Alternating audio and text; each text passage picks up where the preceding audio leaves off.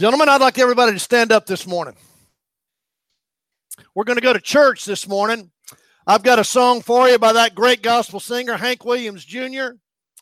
We're looking at step 7, and when you look at step 7, you're coming to the end of really having done lots of work on yourself, and then after that, you're going to move out into the community and work with those that you have hurt and those that you have an opportunity to have influence and impact on because of your work that you've done up till now. Great song by Hank Williams Jr. Words are on the back of your notes, and the words of this, I don't know who wrote this. I doubt that Hank Williams did, because it's incredible in terms of just the idea of being wrapped up, tangled up in Jesus. Hold it up.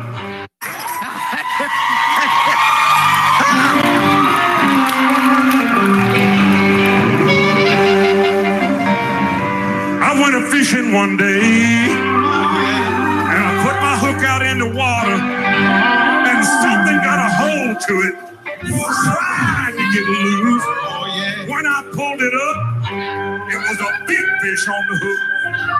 He was twisting and turning, trying to get loose, but the hook had him down, and he couldn't get loose.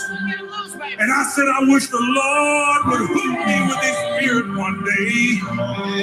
I want to say it like a Jeremiah say, Jesus got a hook in me. I don't want to get loose. Jesus got a hook in me, and I don't want to get loose. Tangled up, and I don't want to get loose. If you need money, God got it. If you need a ring, God got it. If you need a wig, God got it. He's got it. God got it. He's got it. I'm wrapped up, tangled up in Jesus, and I don't want to get loose. Jesus got a hook in me, and I don't want to get loose. Jesus got a hook in me, and I don't want to get loose. Jesus got a hook in me, All right. and I don't want to get loose. Tell him, baby. Wrapped up. Tangled up. We don't want to get loose. Yes.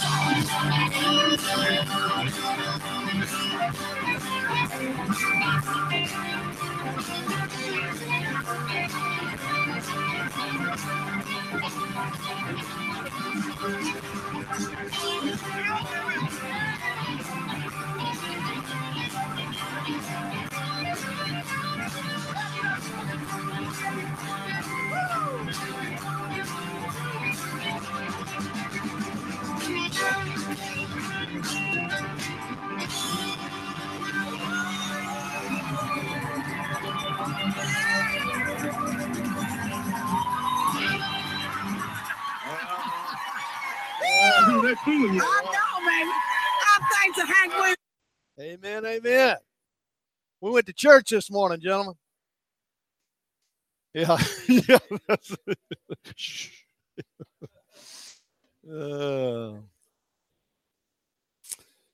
Be on the alert. Stand firm in your faith. Act like going through adolescence again this morning. Act like men. Be strong. 1 Corinthians 16:13. Gentlemen, we continue our journey through the 12 steps, a classic model for spiritual growth. We have come this morning to step 7. Step 7 is humbly ask God to remove our shortcomings. Jeff, show me the overview again, if you would. This is kind of where we've been, guys. We spent 3 weeks on establishing peace with God. our submission and conversion.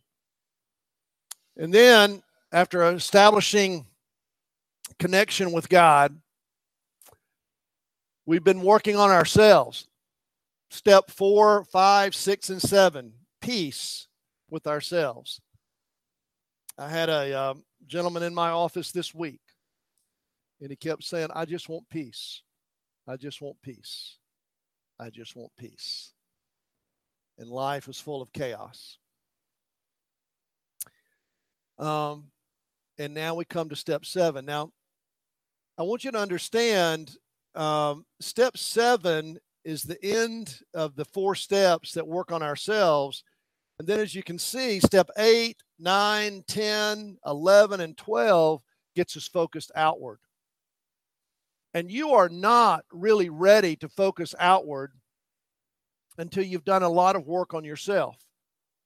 Not that any of us are ever completely done with the work on ourselves to where we're qualified and feel confident in giving to others. If I felt really confident and that I was ready to give to you, I would never show up.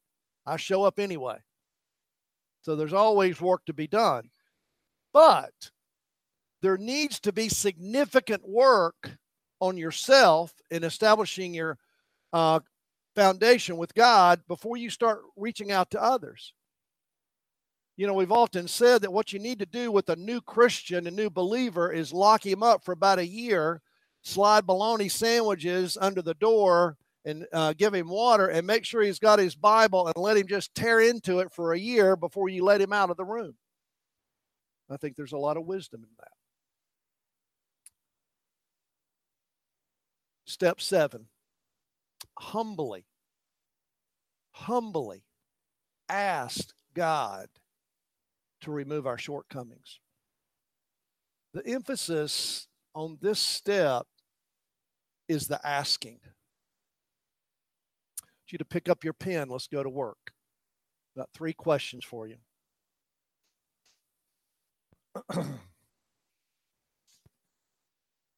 First question, what is your definition of humility? What would you say humility is? Quantify that. Write it down. What would you say humility is?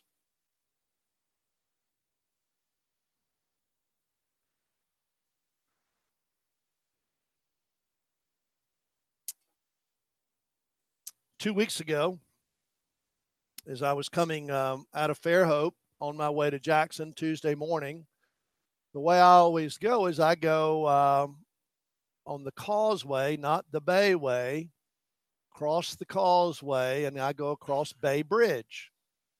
I go north on 65 and then take exit 13 across 158, which is up by the University of Mobile. And then 158 comes to a dead end. It's a 4-lane interstate type road. It comes to a dead end, and then you take a left onto Schillinger Road. Schillinger Road goes about 3 or 4 miles, and then you join back up to 98, and now you're on 98 headed through Sims and Wilmer and all that. I take the left onto Schillinger Road, and I get halfway down, and all of a sudden there's a roadblock, road under construction, dead end. It's just blocked. No sign to let me know that that's going to happen. It's just like, boom.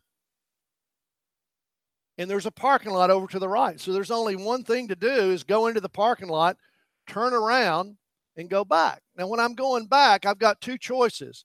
I can either go all the way back on 158 down I-65 and get on 98 under the bridge there on Moffitt Road and come back that way. But I would have to, retrace all my steps. I'm a man. I'm not going to do that. The other option is there's a little side road there to the left, and I figure as long as I'm going west, I'll be fine, right? So I go the side road. I'm not going to retrace my steps. That's what anybody could do. So I take that left, and I figure as long as I'm going west, I go west, 4 or 5 miles, and take a left and go south, I'll hit 98. It didn't work that way. I got so tangled up and wrapped up, not in Jesus, but in country roads. I was on back roads, side roads, and I finally had to do one of the most humiliating things that a man does. I could not get my GPS to work. It would not load the app, Jeff. You're going to have to help me with my phone. So I only had one choice. I had to stop and ask for help. Oh! Gentlemen, that was a humbling experience. The way I would define humility is ask. I would give you 3 pieces here you can write down, even as we're working through the questions. 3 things that are humbling that we ask for. Forgiveness. When was the last time you had to ask for forgiveness? Now, again, saying I'm sorry and asking for forgiveness, 2 different things. Quit saying I'm sorry. I would just wipe that out of your vocabulary. Quit saying I'm sorry. Say, I was wrong. I failed. Please forgive me. That's a whole lot more significant than saying I'm sorry. I'm sorry. I'm sorry is like an eraser word. Anytime you say I'm sorry, the response ought to be, I know you're sorry, and quit being so sorry.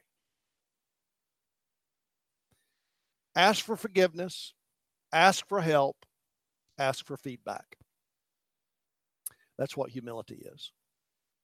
Ask for forgiveness, ask for help, ask for feedback. Very significant. Second question that I want you to respond to is, what's your definition of surrender? Surrender.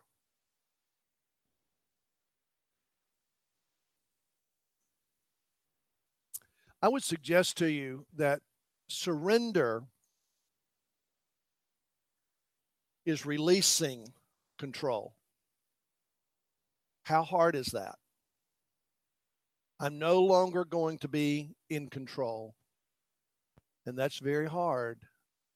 And when you start thinking about how much that you're a control freak and you want to control what others think of you, you want to control what others are doing around you, when you start really looking at how much you are a control freak, it makes that surrender piece that much more challenging. But we've got to surrender.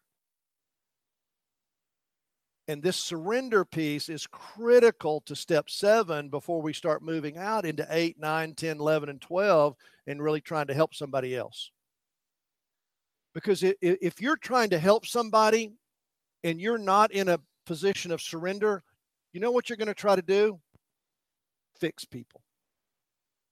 You're going to try to control. You're going to try to fix people. At whatever level that I'm reasonably helpful to people who come into my office, I am helpful to the degree that I'm not trying to fix people. Because that's annoying. Have you ever sat with somebody and you get the idea that they're trying to fix you?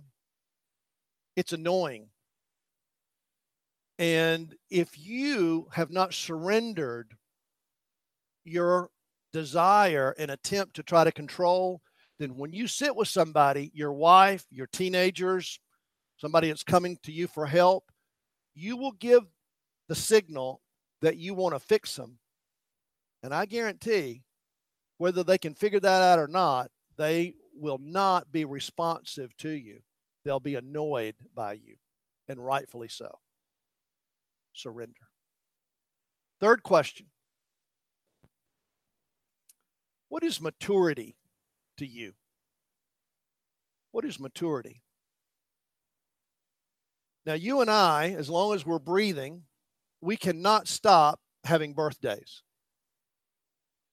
But I know a lot of 70-year-old, 60-year-old, 50-year-old, 40-year-old, 30-year-old babies. Maturity is an art form. And I would give you 3 suggestions on what maturity looks like.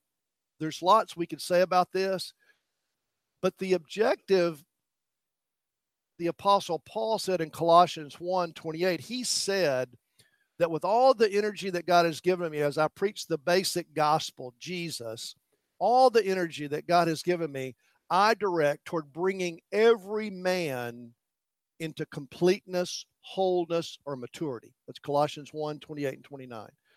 The Greek word there is telos.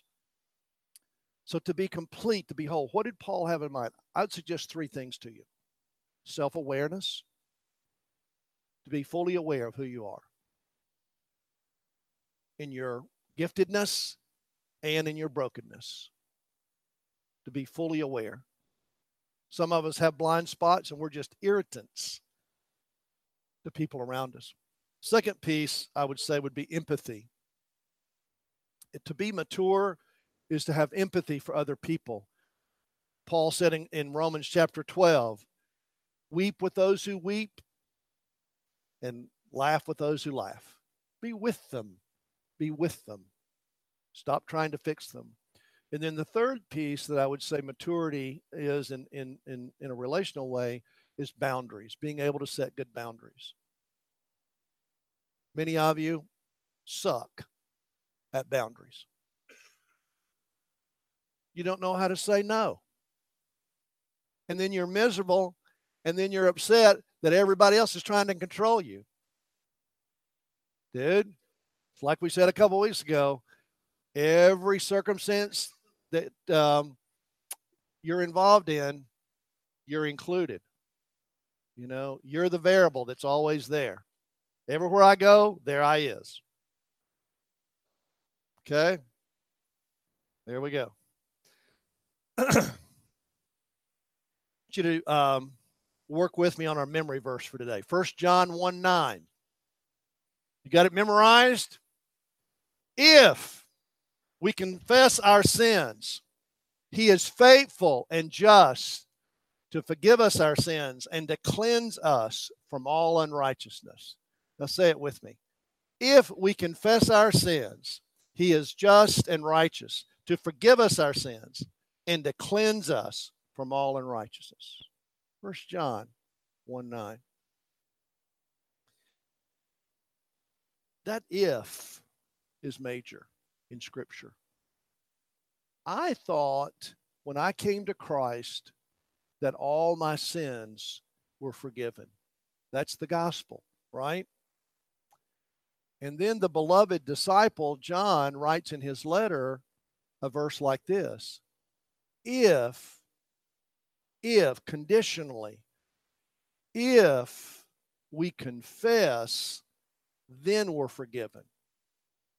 Well, what if I die in a car wreck on my way to confess my sins to the person I've offended and I don't get a chance to confess my sins to him? Will I go to hell? That's not the intent of that verse. I mean, we can get into all kinds of theological discussions. I mean, how many angels can sit on the head of a pin? You know, things like that. The purpose of this verse is to include us in the growth process, to take responsibility. If I confess, if I acknowledge, if I get involved, if I start taking responsibility for my wrongs, then I will reap the fruit of that. God involves us in the process. There's so many things that when I come to Christ that are instantaneously true of me. I'm a child of God. I'm bound for eternity. Nobody can take that away from me. But then it's kind of like somewhere there's a memo that kind of comes across our desk. And the memo says, okay, it's time to roll up your sleeves and go to work. Welcome to Kingdom Living. And Kingdom Living means that we start taking responsibility and we get actively involved in the process. And that's what this passage is talking about. We've got to get involved. This step 7 looks like this. Step 7, as was on our summary, is about repentance. That I was headed east, and now I'm going to head west. I was headed north, and now I'm going to head south. It's a 180-degree change. And step 7 invites us in to humility. So we've got to work with, what does it mean to really be humble? Nobody likes to be humbled. And I would suggest to you that a huge part of humility is ask. The 4-letter word that most men will not say or will not execute is H-E-L-P.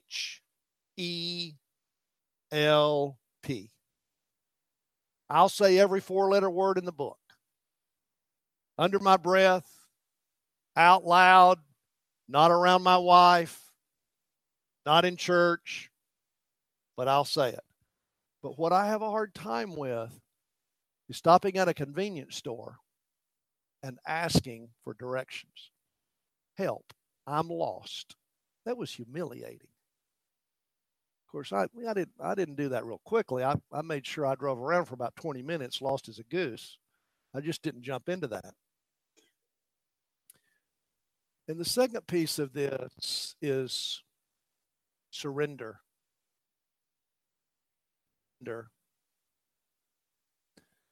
And as I said, surrender means to give up control. We sing the song, I surrender all. Not only do I surrender to Jesus, but I surrender from my attempt to control everything. And when I do that, I'm headed toward maturity, and now I'm reasonably able and ready to start helping other people. But what I've got to do is I've got to be self-aware. I've got to have a large degree of empathy. By the way, what's the opposite of empathy? Pride, narcissism. A narcissist, by definition, has little or no empathy. They can't see anybody's position but themselves. And then this idea, as I said earlier, of boundaries. Embrace humility.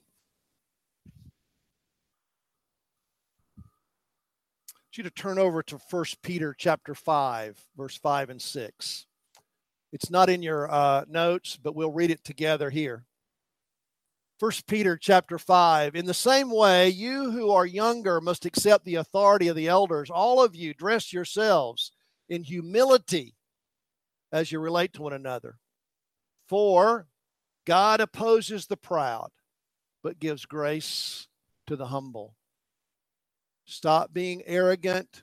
Stop being prideful. Stop being in control. Move toward humility. AA says that if there's no humility, then there's no hope of staying sober. Isn't that interesting? If there's no humility, then there's no hope of staying sober. Why would you think that would be true? Think about that for a minute. Again, humility means to ask for help every day, every day, every day. As long as I stay humble and I know I need help, I'm good. But when I start getting out of the idea that I can control it, I've got my addiction under control, I can handle it, I can handle this, then I'm headed toward falling off the wagon again, and I'm going to be right back into that addictive behavior to where I am not working with the issues that are deep in my life, but I'm just living on the surface, living out of my addiction, and I'm not surrendered to God. I'm surrendered to that which gives me immediate comfort: cheese, pizzas, alcohol, drugs, rock and roll. whatever. My ego, my instincts, my entitlement, got to go. Character does matter. And what I've got to do is start asking for help. I sit with men and women and couples every week. I'm very honored to sit. And typically when somebody comes into my office, they're in a lot of pain. I've never had anybody come into my office and tell me how good they're doing or ask me how I'm doing. That never happens. And I'm okay with that. But when I sit with somebody and they're in a great deal of pain, as I said earlier, it's so important that I'm not trying to fix them. Because I believe two things when somebody in pain is sitting in front of me. I believe two things. One, I believe that somewhere deep down inside of them, they know what the problem is. They know what they don't need me to tell them what the problem is. Sometimes I can fine tune it and kind of help them to see it clearer, but they see it. And then the second thing that I believe is that they actually know what to do on some level. They really do know. It's just that they need to be validated in that which they need to do, and they need a traveling companion to travel with them. Because we all need help. We all need relational healing. And even when you know what to do, if you don't have somebody to walk with you through that, you're not going to be able to execute it. Crazy stuff in your head will tell you, well, you know, I'm doing it wrong anyway. I'm really not even on the right road. I'm headed down the wrong road. But we all need somebody to put their arm around us. As a mentor said to me years ago, it said, Phil, no matter how much you do the right thing, you're always going to need somebody to tell you that you're doing the right thing. Character matters, guys. Character matters, and humility is part of that. I mean, there is nothing worse than an arrogant, manipulative, self-righteous addict.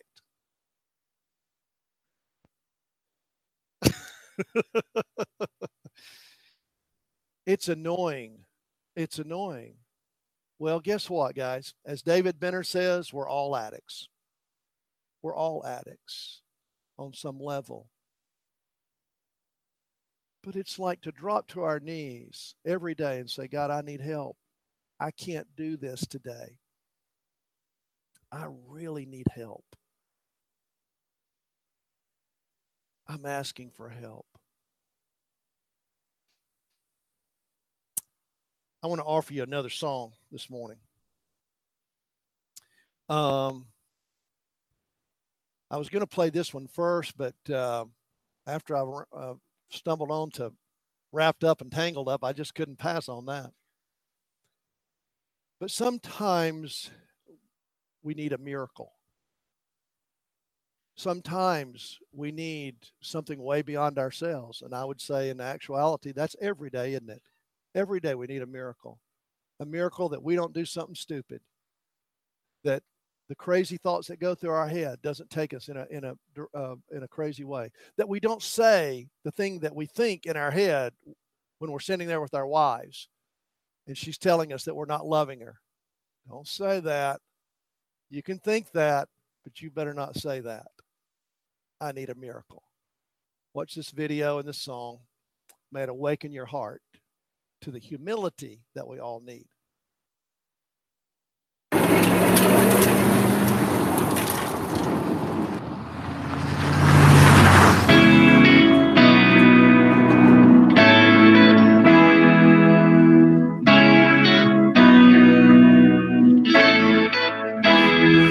Well, late one night she started to cry and thought he ain't coming home.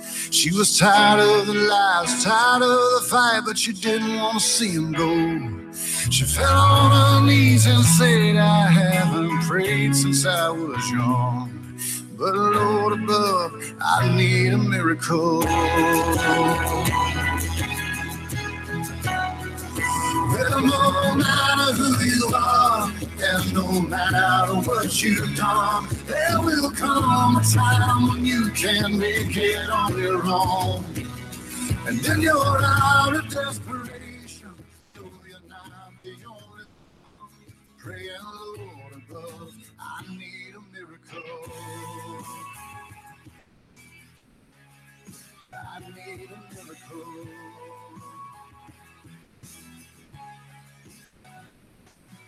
Lost his job and all he had in the fall of '09.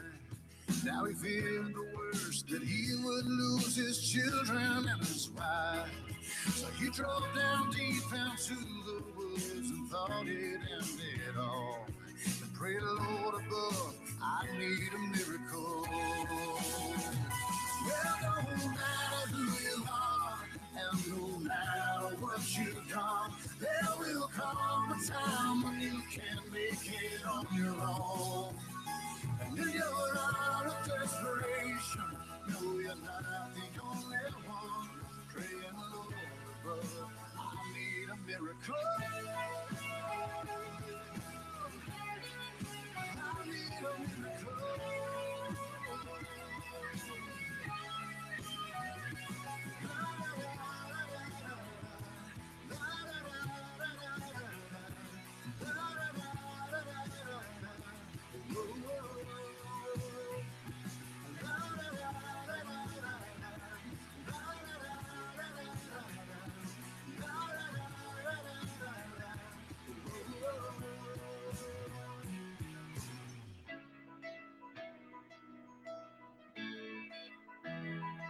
He turned on the radio to hear a song for the last time. He didn't know what he was looking for or even what he'd find. And the song he heard, it gave him hope and strength to carry on. And on that night, they found a miracle. They found a miracle.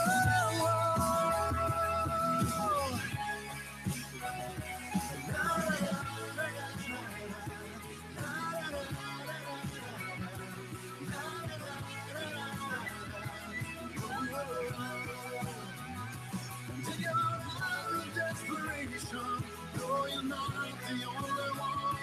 Praying, Lord above, I need a miracle. Lord above, I need a miracle.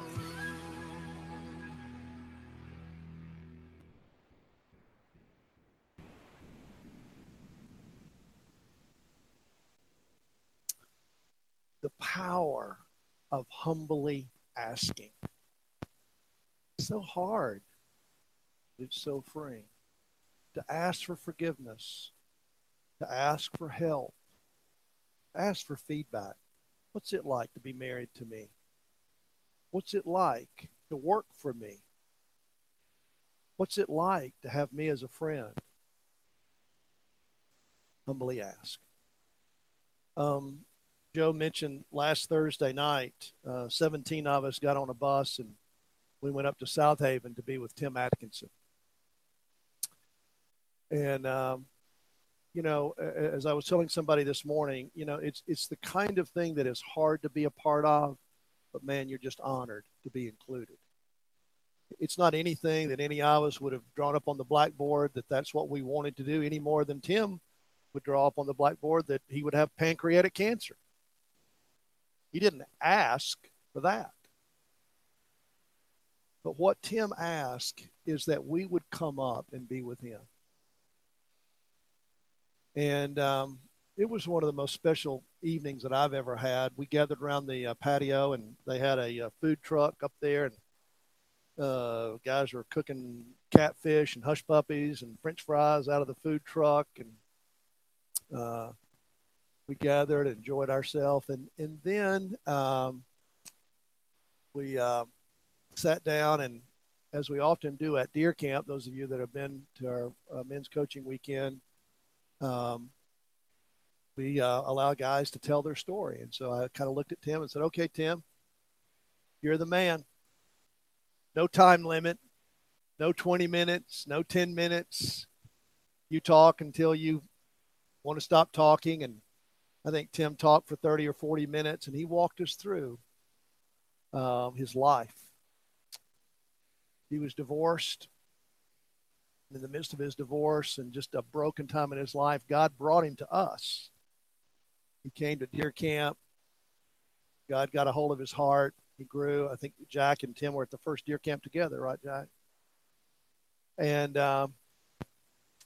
Tim made a lot of changes in his life. He went back to school to get his teaching certificate and became a junior high school teacher at Brandon Schools. Made a lot of changes. Got on Match.com and met a gal. She was a recent widow. Her husband had died of a heart attack just a few, less than a year when she got on Match.com. She was lonely. She was looking for a Christian man. She was a widow. She and Tim, Denise and Tim, got together. They got married about 6 months after they met. They were excited. It was a marriage made in heaven. And then in July, Tim was diagnosed with pancreatic cancer. You know, I pulled Denise aside and I said, sweetheart, you know, how are you doing? And she said to me, she said, you know, I want Tim to live a long life. I want him to heal. She said, if that's not what God has in store, I wouldn't change anything. I'm honored to be married to this man.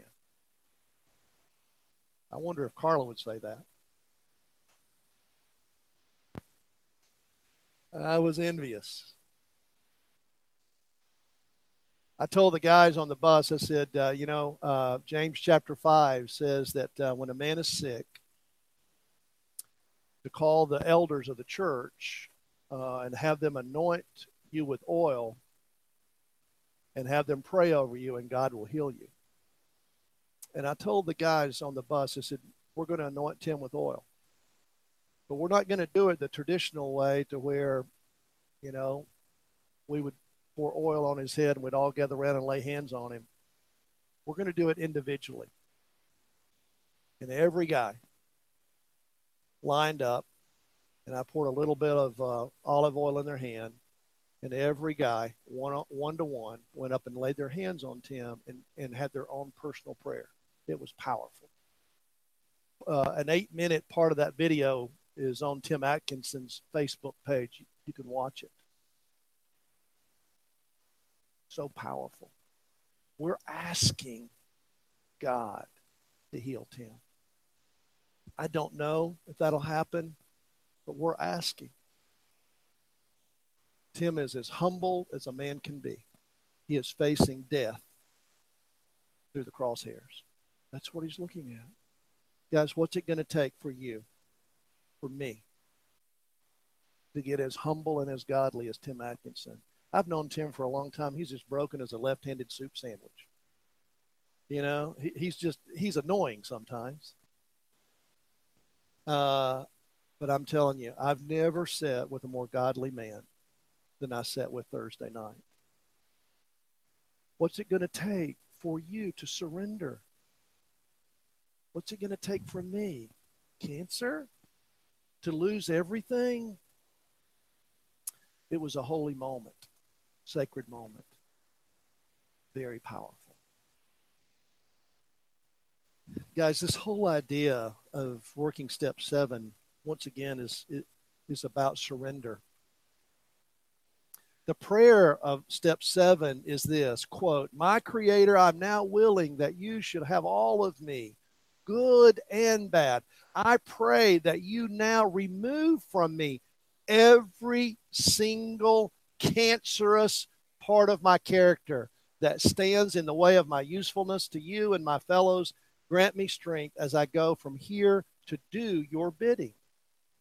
Because again, if you're going to move out into the community and be of any service to anybody, you've got to surrender. I've got so far to go and so many jagged edges in my own heart, but I assure you that whatever level that I'm able to help somebody else, it is because God has humbled me and I've worked on my surrender, and I'm still working step 7 every day. There was a time in my life, and I believe very clearly that God has broken me and taken things away from me that I wanted because my fingernails were so dug into it and I was so prideful and arrogant about it that he couldn't trust me with more. And I believe I'm in a season of life right now that he's entrusting more to me because of working step 7. Again, that could change at any moment. You know, always be careful of a man who says, well, you know, one of my best gifts is humility. That ain't too good. But truly, guys, have you worked step 7? Have you surrendered? Have you let go? See, part of step 7 is a size issue. So let's say that who the real you is like that. That's the real you.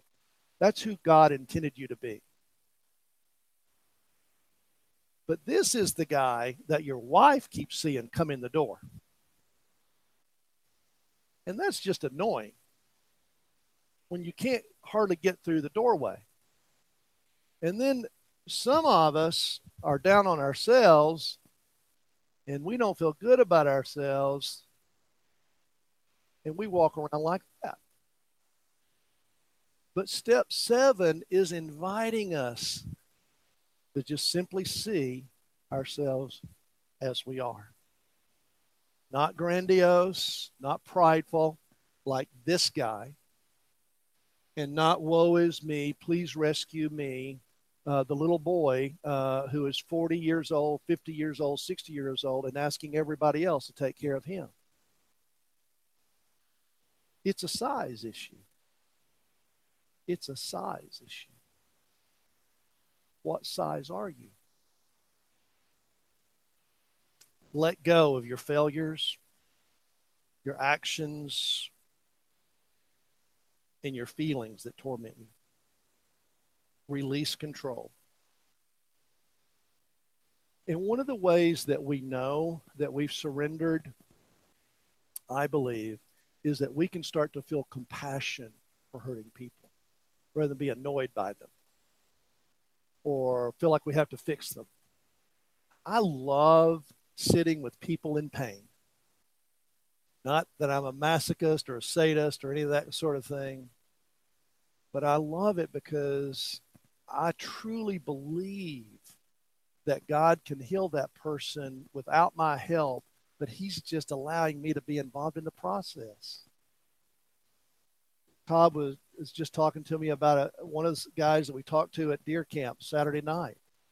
Powerful intervention of where we surrounded him, and he's in a world of hurt. He drove 14 hours from out of state to be with us. 14 hours. Be with a bunch of guys in Mississippi in the woods that he had never met. He didn't know anybody. I didn't know if to hug him or say, dude, are you just completely crazy?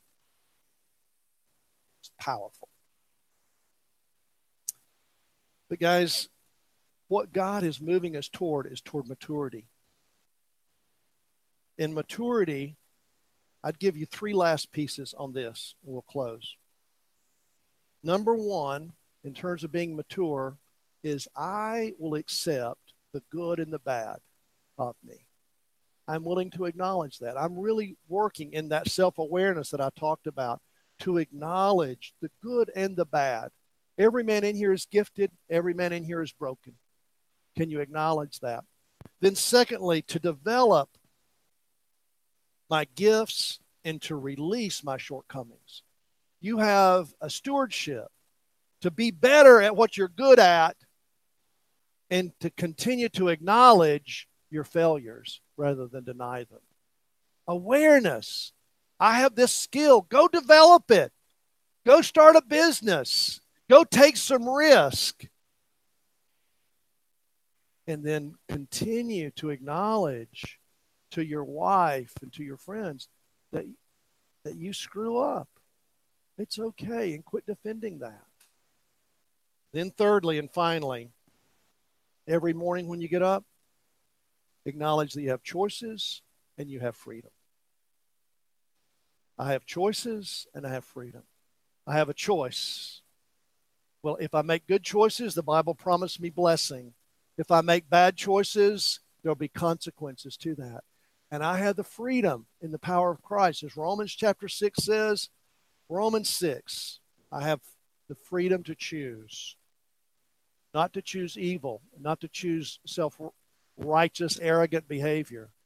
But I have the freedom to love, and that's the measure of whether or not you're really mature. Guys, the last part, again, of this step 7 is the idea of asking. Ask, ask, ask. Don't take for granted what you've got. Ask for it every day. Every day, give me my daily manna, God. And then be ready to help others. Pray. Father, thank you so much for our time this morning. Thank you for every man in here.